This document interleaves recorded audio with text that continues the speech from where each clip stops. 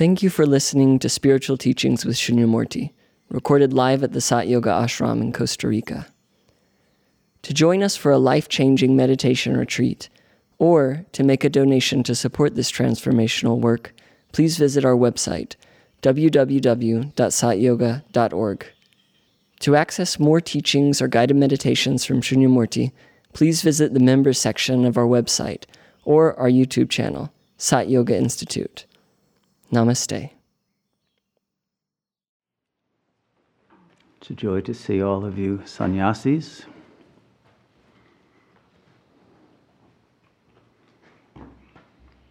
Everyone here is a sannyasi. Some have renounced the lower chakras, some renounced the upper. Everyone renounces something.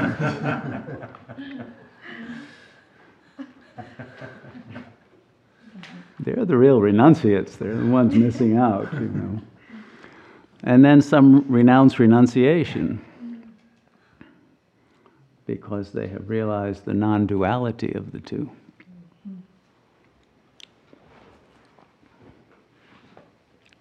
So, I made a few notes before coming that I thought I would share with you, and I'll have you make some comments on them that might be useful for the context of this evening.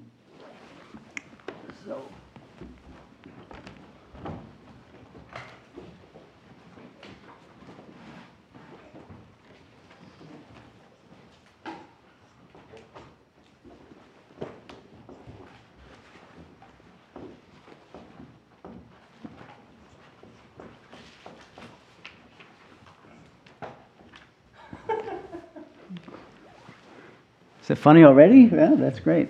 The 7 clarifications of the existential dilemma, which I think may be relevant to everyone here, assuming you are under the illusion that you exist. Hopefully no one here is plagued by that delusion, but just in case. What is the existential dilemma? Well, first of all, it's a very recent dilemma. Existentialism as a philosophy, was basically born in it came to fruition in the post-war years in Paris with Jean-Paul Sartre and his ilk Camus and who was the other one? Who was Lacan's sidekick? I forgot his name now.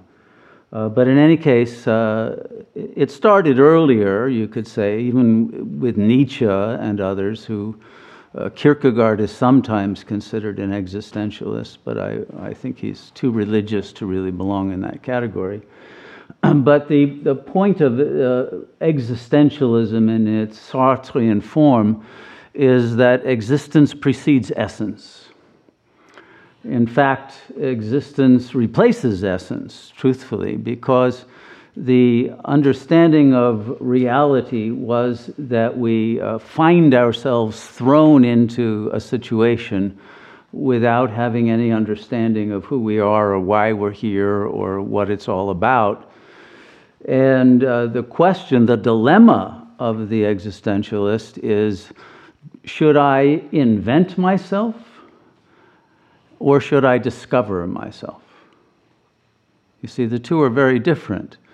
Now, the existentialist believes that it's not really possible to discover yourself, your essence, because you are too busy dealing with your existence in which you're clueless about your essence. So what you have to do is to invent an identity and a purpose and a philosophy, if you will, which might not be existentialism, but you have to invent your paradigm, your frame of reference, or else, of course, you borrow that of the culture at large, but then you're not living authentically. You see, if you live with a borrowed perspective that you haven't fully internalized or authentically recognized as true, then you're living in bad faith. Right? So the existential dilemma is how does one become authentic? So I don't know that most people any longer since the 60s are really all that concerned with the problem, but it's still one that in some way forces itself upon everyone in the, let's say, the moments of a life crisis, where one is really being tested, where one's life situation has become intolerable, and one recognizes that either one grows or one is somehow going to be taken out by the lower death drive or by a need to become more unconscious in order to escape the anguish of the existential lostness and incoherence and incapacity to create or discover an authentic identity and a path forward in one's life. Otherwise, one stagnates or falls into quicksand and enters into a worse situation in which the crisis is decided by not deciding, and then the karmic consequences of the indecision determine a much deeper level of the abyss than one had even recognized, which is the facing of the loss of existence before one had even discovered one's reality. So, okay, let's clarify this problem.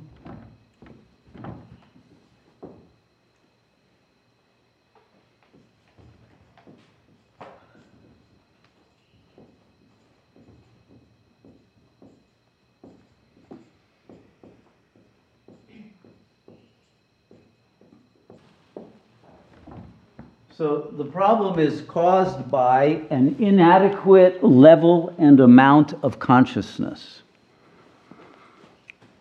In order to deal with the challenges of life, one has to be free of the blind spots that an ego is going to have toward its own reality as a result of not knowing its essence, and therefore not having access to the resources that that essence provides in order to be able to overcome difficulties and to be able to have a clear vision of what must be done in any given situation. What is to be done is the classical question. Lenin wrote a book of that nature when he was in his existential crisis regarding Bolshevism and the future of the Russian Revolution. But it's a question that everyone must face in many moments in life. And the inadequacy of one's level of consciousness will result in an inability to meet the challenge of love, the challenge of organization, the challenge of perseverance, the challenge of living in truth, the challenge of having the willpower to face any internal, external resistances, and the power to overcome all fear. As well as, of course, the overcoming of the lack of creative intelligence and imagination that is often required in order to face situations that seem hopeless or without a solution. So that's the situation, but the problem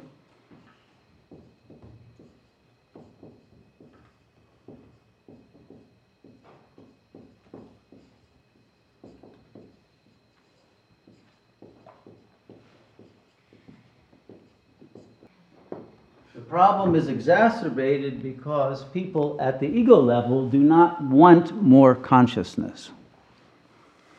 Okay? Consciousness is a problem for the ego. That's why people remain in ignorance, avidya. That's why they remain with a repressed subconscious, the one that Freud was always so obsessed about. And the ego does not want to know truths and aspects of its existential situation that are too unbearable, that reveal its lack, that reveal its pettiness, its inauthenticity, its narcissism, its perversion, its pathologies to itself in too clear a way. It wants to be able to project out and judge others and try to remain in the clear from superego self-attacks as well as from accurate assessments from others of one's situation. And it wants to hide from its own consciousness because it doesn't feel like it could make changes even if it knew the information that it doesn't want to know, that instead of knowing mentally, it chooses either to somatize as a physical symptom or project as a karmic symptom of suffering, or in some way defer or delay dealing with that ends up augmenting the negative karma that results from the lack of consciousness.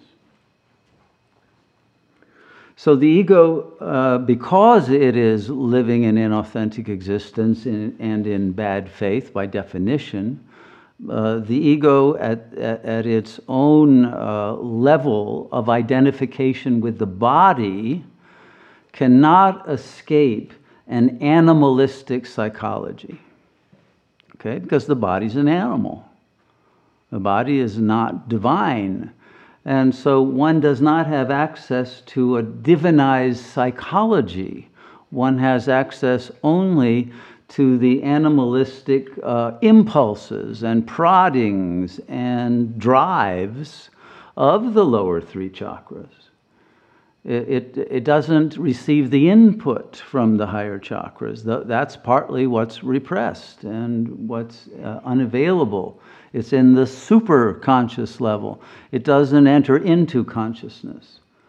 And the subconscious level doesn't enter into either. It gets acted out or acted in terms of a sickness, physical or mental, but it doesn't get processed and it doesn't get released. Okay, everyone with me so far on the logic of this? Okay.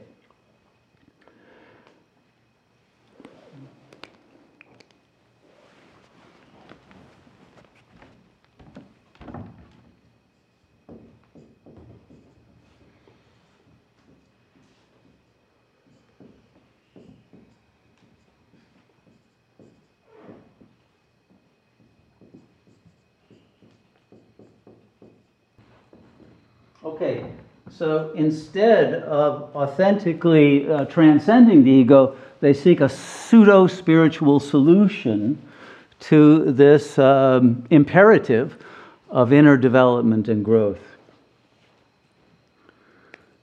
Because a pseudo-spiritual solution means you don't actually have to enter the superconscious and see accurately the whole panorama of the ugliness of the subconscious and of the ego's refusal to grow out of its identitarian nexus with the physical organism that keeps it in a lower level of psychology in which all it can choose to do is indulge its desire for jouissance, for the animalistic desires of enjoyments that are the cause of bad karma and of existential difficulties.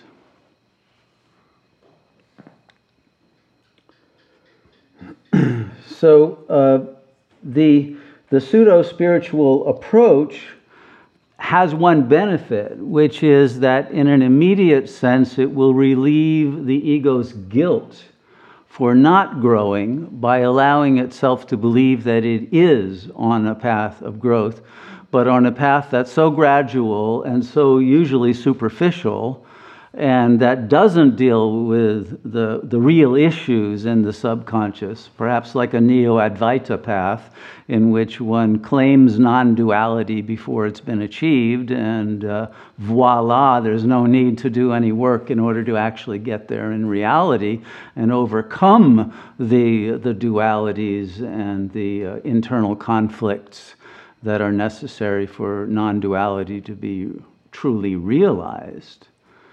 So this acceptance of a more theoretical model that produces at best a laya state or a spacing out or a master's discourse of enlightenment rather than a true release from the ego mind will end up, of course, proving an insufficient attempt at the resolution of a problem that simply creates a further existential difficulty because of the added guilt for having chosen an inauthentic path in the first place.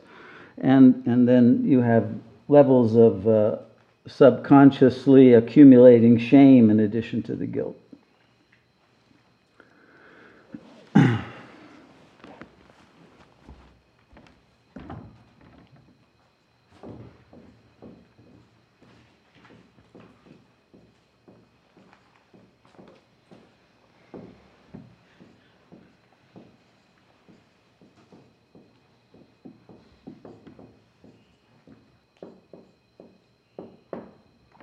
So at some point, the person who is on the path, whether because they're suffering enough that they're willing to open to this, or because their caliber of soul permits them the capacity to see the truth, they will recognize that consciousness, real consciousness, full consciousness, requires the sublimation of desire. Without the sublimation of desire, one remains in that animal psychology that does not have access to one's divine essence. And one, therefore, remains a victim of the animal identification that brings one into a dense frequency of the illusion of living in an inconsistent multiplicity of a world full of paranoia-inducing objects and also the mirage of objects of desire that always prove to have dangers that one did not want to recognize, and that leads to usually a kind of devastation in which one recognizes finally the weakness of one's ability to perceive reality as it is, because one feels that one could not stand alone in the real without having the crutch of dependency upon others, and therefore cannot afford to leave home in a psychological sense and to abandon the crutches and the identifications of the child ego and the parental superego figures in the mind and their projections externally in order to discover who one is in the real and eternal bodiless sense that full consciousness alone can bring.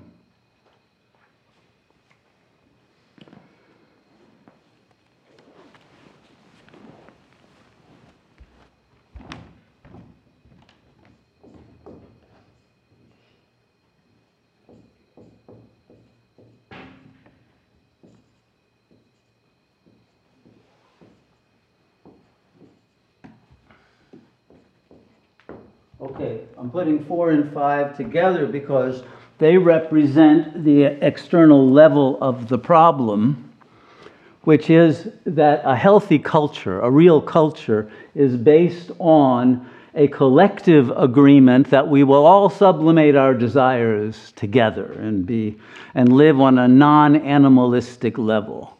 Because then there can be trust, there can be a true ethics, there can be a sense of justice, there can be an agreed upon criterion for fairness and rightness and good and appropriateness and dharma in the general sense of it. And this collective agreement, which used to be known as the social contract, if anybody read Rousseau or any of the philosophers of that period, of the early modern period, when there still was a social contract, there still was a basis in the common understanding of our essential nature as transcending the ego, that we are children of God, that we pertain to a higher order than the animal order, and that our obligation is to be stewards of this reality in the service of God, and to cherish nature, to cherish the divine feminine, to cherish the virtues of the divine masculine and the power of protection and guardianship, and the reverence for wisdom, for divine love and truth and harmony,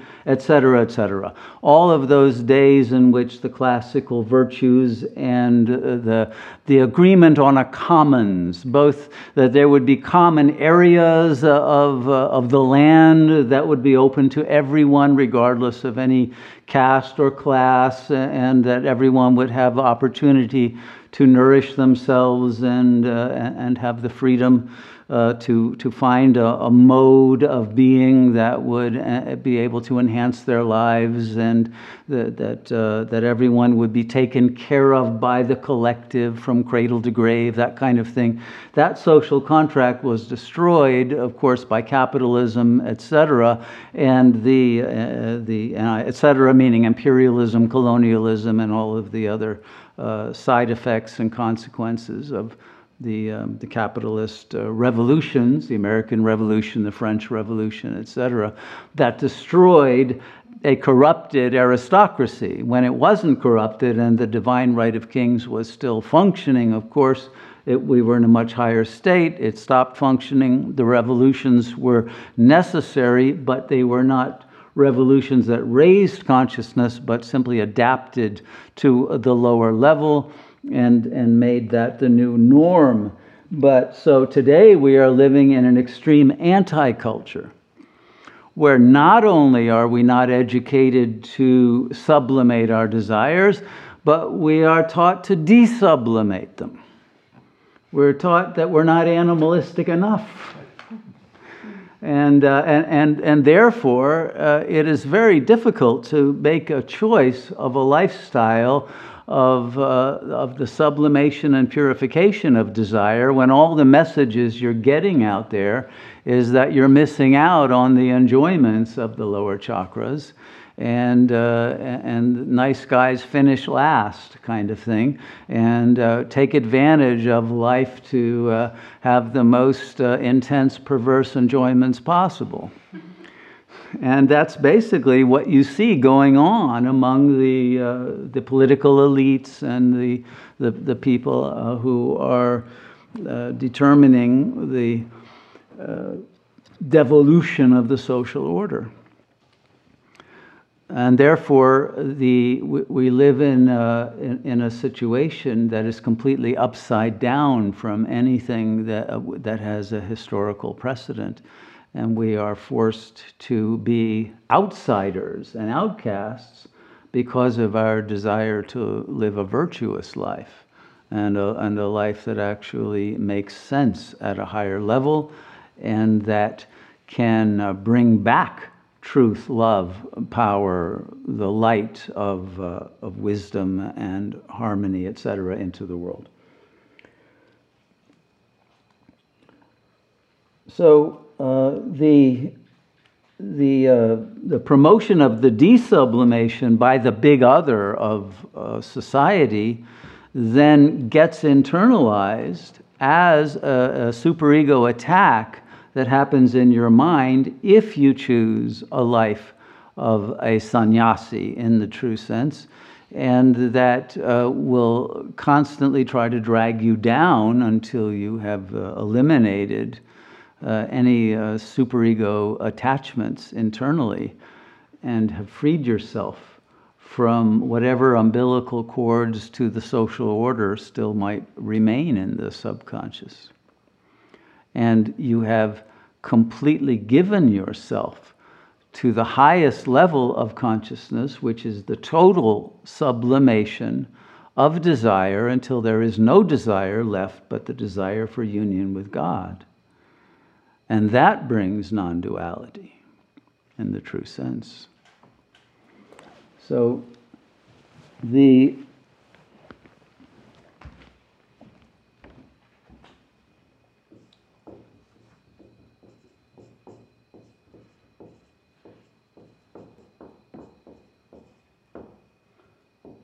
So full consciousness, in which the entirety of the full spectrum of all the levels of consciousness are integrated, unified, and made coherently ordered so that the highest governs the lowest, not the reverse, creates a chain of command internally between God, the soul, and the operating ego system, so that a single unified consciousness then is able to realize itself horizontally as well as vertically. And then the non-duality becomes manifest, which is the avataric embodiment, and that's Jivan Mukti or liberation.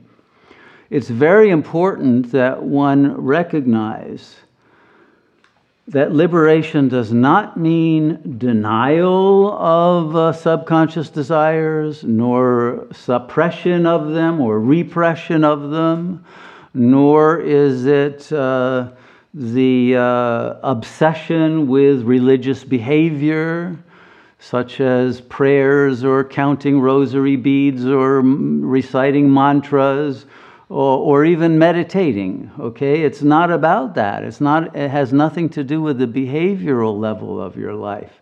It has to do with the fact that you are transcended from the egoic identity with the behavior of the organism, and that power of true presence is now the motivating intelligence that is operating the organism.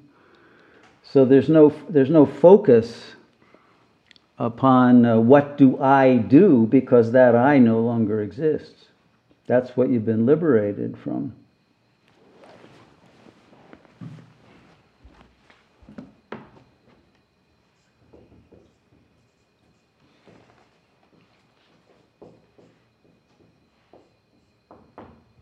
So number 7 is the recognition of the fact that now, in this historical moment, our real essential nature is reasserting itself.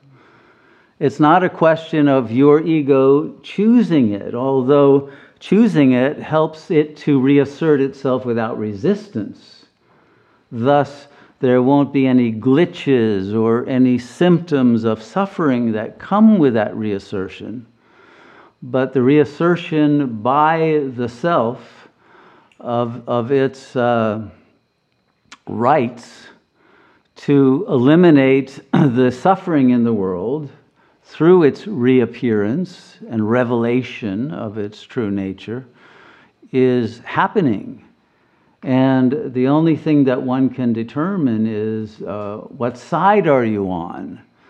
Are you completely surrendered to this force that is happening and that is guiding your life toward opportunities that would otherwise not appear, but also of existential crises that force one to make a decision? And without making that decision, the reassertion then can come in the form of a turning of the screw. And if you don't want to be screwed, you will choose the surrender to bliss. But that choice then requires the sublimation of all other desires that are different from that of the desire for complete realization of the Supreme Being that is your essential nature. Okay, so that's the existential situation we find ourselves in, and it is revealing itself in, I think, a very rapid pace, including all of the implications thereof that are now enacting themselves in a way that is writ large on a planetary scope in terms of the collapse of the current order that is not adequate to the challenges, that cannot sustain itself, that is falling, and thus it doesn't need to be opposed in any horizontal conflictive sense. It simply needs to be replaced by a higher level of coherence, of love, of unity, of faithfulness to that power that is reestablishing a new order. And that to me is the function and the honor of all of those who are awakened to this historic reality of the moment. Okay, so that's the context in which we have an ashram and in which we are gathering this evening. Anyone have any questions or comments about this before I go on?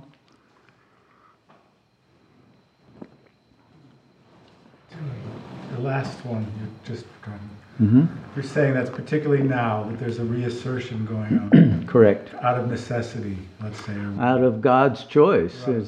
So, and you said because of that you have to take a side, something like that. Well, you're going to be faced with situations in which you'll have to make a decision. Yeah. It seems to me, I don't know, it seems to me too that there's something going on where because it's reasserting itself now, there's this actually a tendency where people are freaking out and becoming very polarized. Correct. Amongst each other, like civil war kind of internally or externally. No. I don't think so. That's not the cause of it. The cause of the Civil War situation is the schismatic nature of the ego that because it's in an animal state of consciousness is completely territorial. And when it sees itself losing its territory and its power, like the U.S. is losing to Russia and China now, it becomes more aggressive. Its first reaction is always aggression. And so that's what we're seeing on the part of those who are not making that change, all right? They will end up destroying themselves, and then the higher power will come in and restore order. But it's not a question of the horizontal conflict causing that. The vertical conflict. The vertical conflict between ego and self results in a kind of anguish of a Hamlet complex in which one cannot make the decision to be or not to be in the authentic sense, and this will create its own kind of a hell realm until one chooses to sublimate and completely swaha all of the ego attachments and give oneself to God consciousness. Okay. Do you think that, I'm looking at the second one here, and do you think that people are always seeking a pseudo-spiritual solution? Because it may be that they, I don't know, choose to like move to another country or... Yeah, but even that is a kind of a pseudo-spiritual solution. If you ask people why they're doing it, there's a better culture there, there's more opportunities for growth. There's usually that kind of a thing. And sometimes that may not be, inauthentic. But the question is it a choice only of the horizontal versus the vertical? So no matter where you are living, there's still the question of what are you doing with your life? What is your goal? And that isn't determined by where you are. Right. So the question is, though, are you going to go for some new age, crystal collection, or learn something that has to do simply with body work, or a level of attempt at healing that only deals with the ego level of conflict and not the conflict between ego and self, or even of ego and soul? Or are you going to deal with the conflict at the root and become an authentic being? So sooner or later, one discovers that these other approaches don't work. And then what's left, the last resort, will be to do the real inner work. That is the test of the soul's capacity for truth. Because, sorry, just No, go ahead. continue on that point, because I think a lot of people probably go for some form of self-improvement or something like that, but I wonder, is inner work even available to most people? Because No, sure, of some kind. There's coaches everywhere, and massage therapists and Reiki therapists, and you name it. You can get any quick fix for a pseudo enlightenment that you want, and you can find all kinds of resources online if they're not locally available. So yeah, that's not the issue. The issue is the recognition of what is a true path to liberation. Mm-hmm. And the apparent challenge I see is to not fall into that, let's say, the religious automatic Correct. practice, right? Mm-hmm. Where you're basically doing what you're told, to not go, to not suffer. And the other side, which is to go for the animal nature, right? So it seems that in the ego consciousness, it's like black or white in a way. Sure. Even And though it's black and white, because usually the religious practice is a cover for a hypocritical desublimation of desire behind the scenes, which then every other ego who either is doing it themselves or projects that everyone else is doing it has a totally cynical attitude and justifies not going up to higher consciousness because it doesn't believe that it's real or that anybody else is really doing it. Okay. Mm-hmm. I was reading early this week that existential was the word of the year by dictionary.com, which is millions, and the way they choose the word of the year is the one that has most searches. And okay. So, I mean, there's a whole reasoning behind how they, not just the numbers, but there's a series of I would say, considerations that they have, which I don't recall off the top of my head right now. But what really interested me was that, well, I do remember some of the considerations, of course, war, the recession, or the economic situation. Climate change was top of the list. Sure. And anyways, the point is, there seems to be in the collective unconscious, I don't even know if to call it unconscious anymore, a collective conscious of society that, I mean, why are people searching this word in particular? And Sure. Articles are using it more and more in the media in reference to precisely all the crises. But they're not getting to the root of the crisis. I think what's stimulating it is this extinction rebellion that's going on, right? People know that, yes, humans will soon be extinct, along with all the other life forms that they're killing off now. But they haven't got to the point of realizing they better kill the ego. That's the only way to prevent extinction. And they're continuing and becoming even more egoistic in the demand for a social revolt of a more or less violent nature, as was pointed out by Daniel here. It's those kinds of conflicts which are not going to enhance our existence. But yes, indeed, I think people have recognized that some of them have come out of denial. You still see others saying, oh, there's no real climate issue and there's no issue of various other sorts, and they deny how close we are to nuclear war and all of that, or financial collapse. But more and more people are realizing we're on the brink of the precipice. Yeah. The second runner-up was non-binary. Non-binary, well, yes. But obviously referring to the sexual, let's say, inclinations or tendencies. Sure, but they are just as binary. In fact, they're more binary today.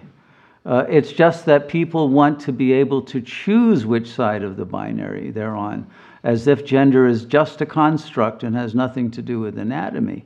But then the question really is, and it is an existential question, if somebody who is anatomically male decides that he is now female and acts that part, is he really a female? Is he really entitled to be a she?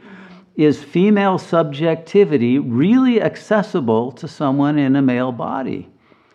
And I frankly believe that men, and I'm talking about males now, anatomic males, cannot understand women, okay?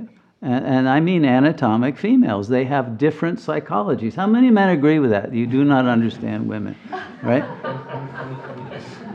I mean, you're not honest if you... So there is a binary between the masculine and feminine, whether it's transgendered pseudo performance or it's the authentic kind. But it cannot. That binary is not going to be eliminated because it is the impulse that motivates one's behavior more than any other binary. The attempt to try to create wholeness instead of the lack that any gender choice or recognition produces, which creates an electromagnetic relationship to all of those in the opposite gender, and that produces a field in which desire is a reality. And then you have to deal with it, whether you are hetero or homosexual or transgendered, which involves that in some way. Regardless of that, you are living in a binary situation in which desire is an existential reality. And it's a reality that is produced by a mystery. And that mystery cannot be resolved except through the sublimation of desire. It will never be satisfied at that level because it is a mystery, because it is still a fictional aspect of Maya, of unreality. Even though the subjectivity of the feminine and that of the masculine are determined by those forces that are biological and that are, let's say, part of the collective sanskaras of the noosphere that are not changeable or knowable at the level of the ego. The impulse toward union and the fulfillment of the sense of lack cannot be overcome except with the sublimation of desire, so that the wholeness, by reaching union with that which is the source of this derivative binary, is reached, and therefore not any longer, let's say, projected into the external horizontal phenomenal plane, right?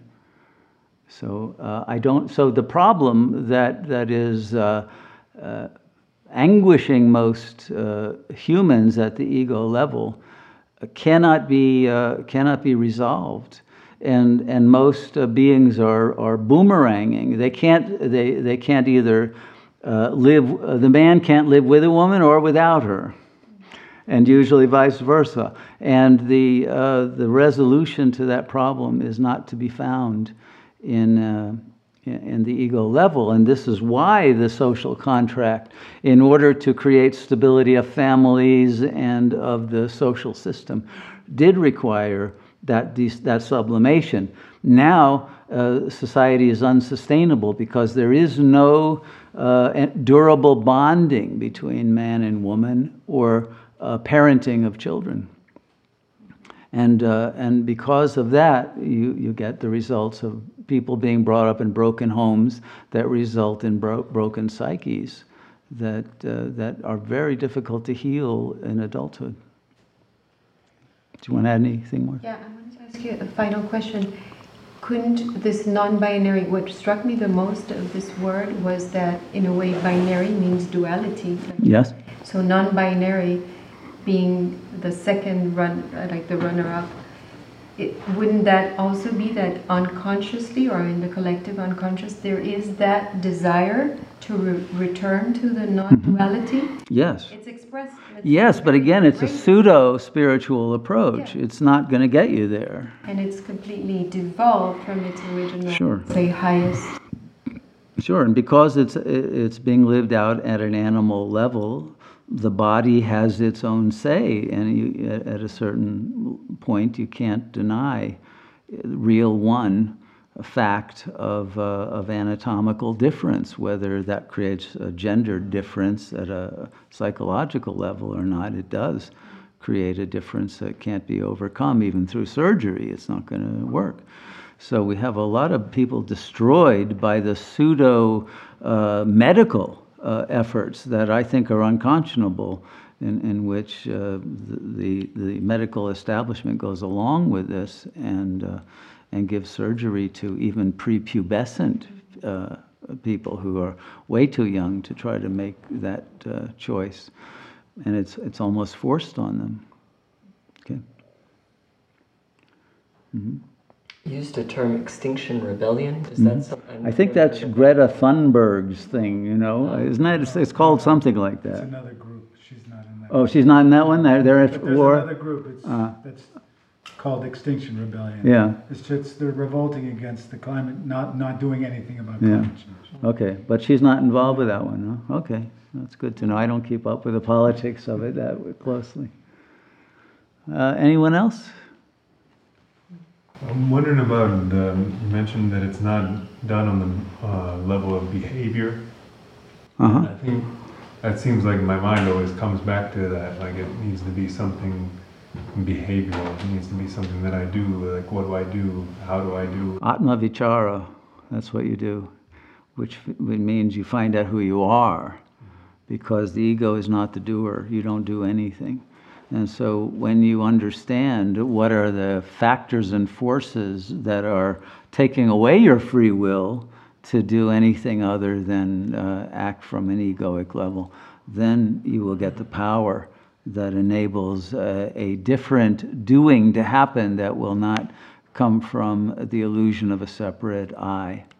It will come from that intelligence of the unitive whole, and therefore without desire or fear or any kind of deviation from what is true and good and right. Okay. The healthy culture is a culture of sublimation. Uh-huh. Reminds me of when we read The End of Dissatisfaction. Right. And it was a culture of prohibition. Yeah. And what Radhamal was saying at that time was Right. that culture of prohibition would be healthy, but no, what we're actually doing here is not a culture of prohibition, but a culture of sublimation, and that's Yeah. the true healthy approach. And I'm wondering, can you achieve sublimation without prohibition? Do you have to prohibit in order to sublimate? No, I think that's the whole point, is that if you try to prohibit without sublimation, you end up in the situation the Catholic Church is in. And, the priests are prohibited from having sex, but they're having it, right? And with kids, boys and girls. So it's a disaster to prohibit without teaching how to sublimate. And it won't work. It's not sustainable. And you see that in all kinds of religious and so-called spiritual communities. They do not last if they don't teach people how to process the resistances of the ego and the superego that wants to be a prohibitive, attacking, moral, dictator that keeps one feeling like a moral failure if they have thoughts that they shouldn't have, that kind of thing.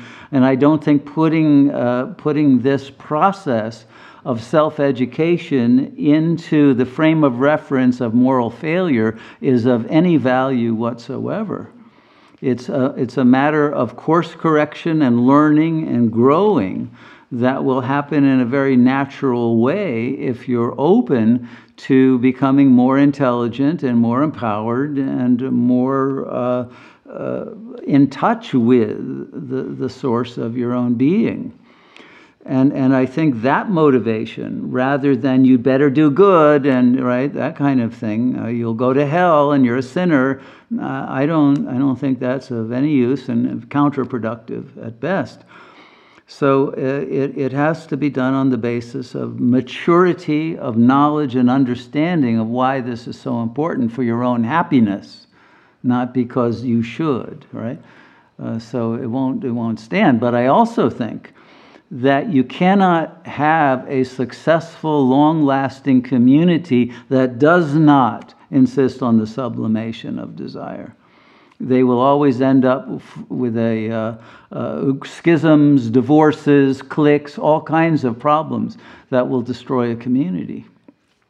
So somehow you have to create a community in which, so long as there is ego present, and that has to be faced, you can allow the relationality of love to be sanctified, as we do here with brahmachari marriages. You make it sacred, and you make the attainment of an enduring love relationship that is a sublimated form of desire become so beautiful and so peaceful that one would not want to go back into a life in which you would soon feel dependency, fall into infantile ways of relating. There would be anger when you didn't get the sex you wanted. There would be, right? Well, you know, all of the consequences and sequelae of desublimation.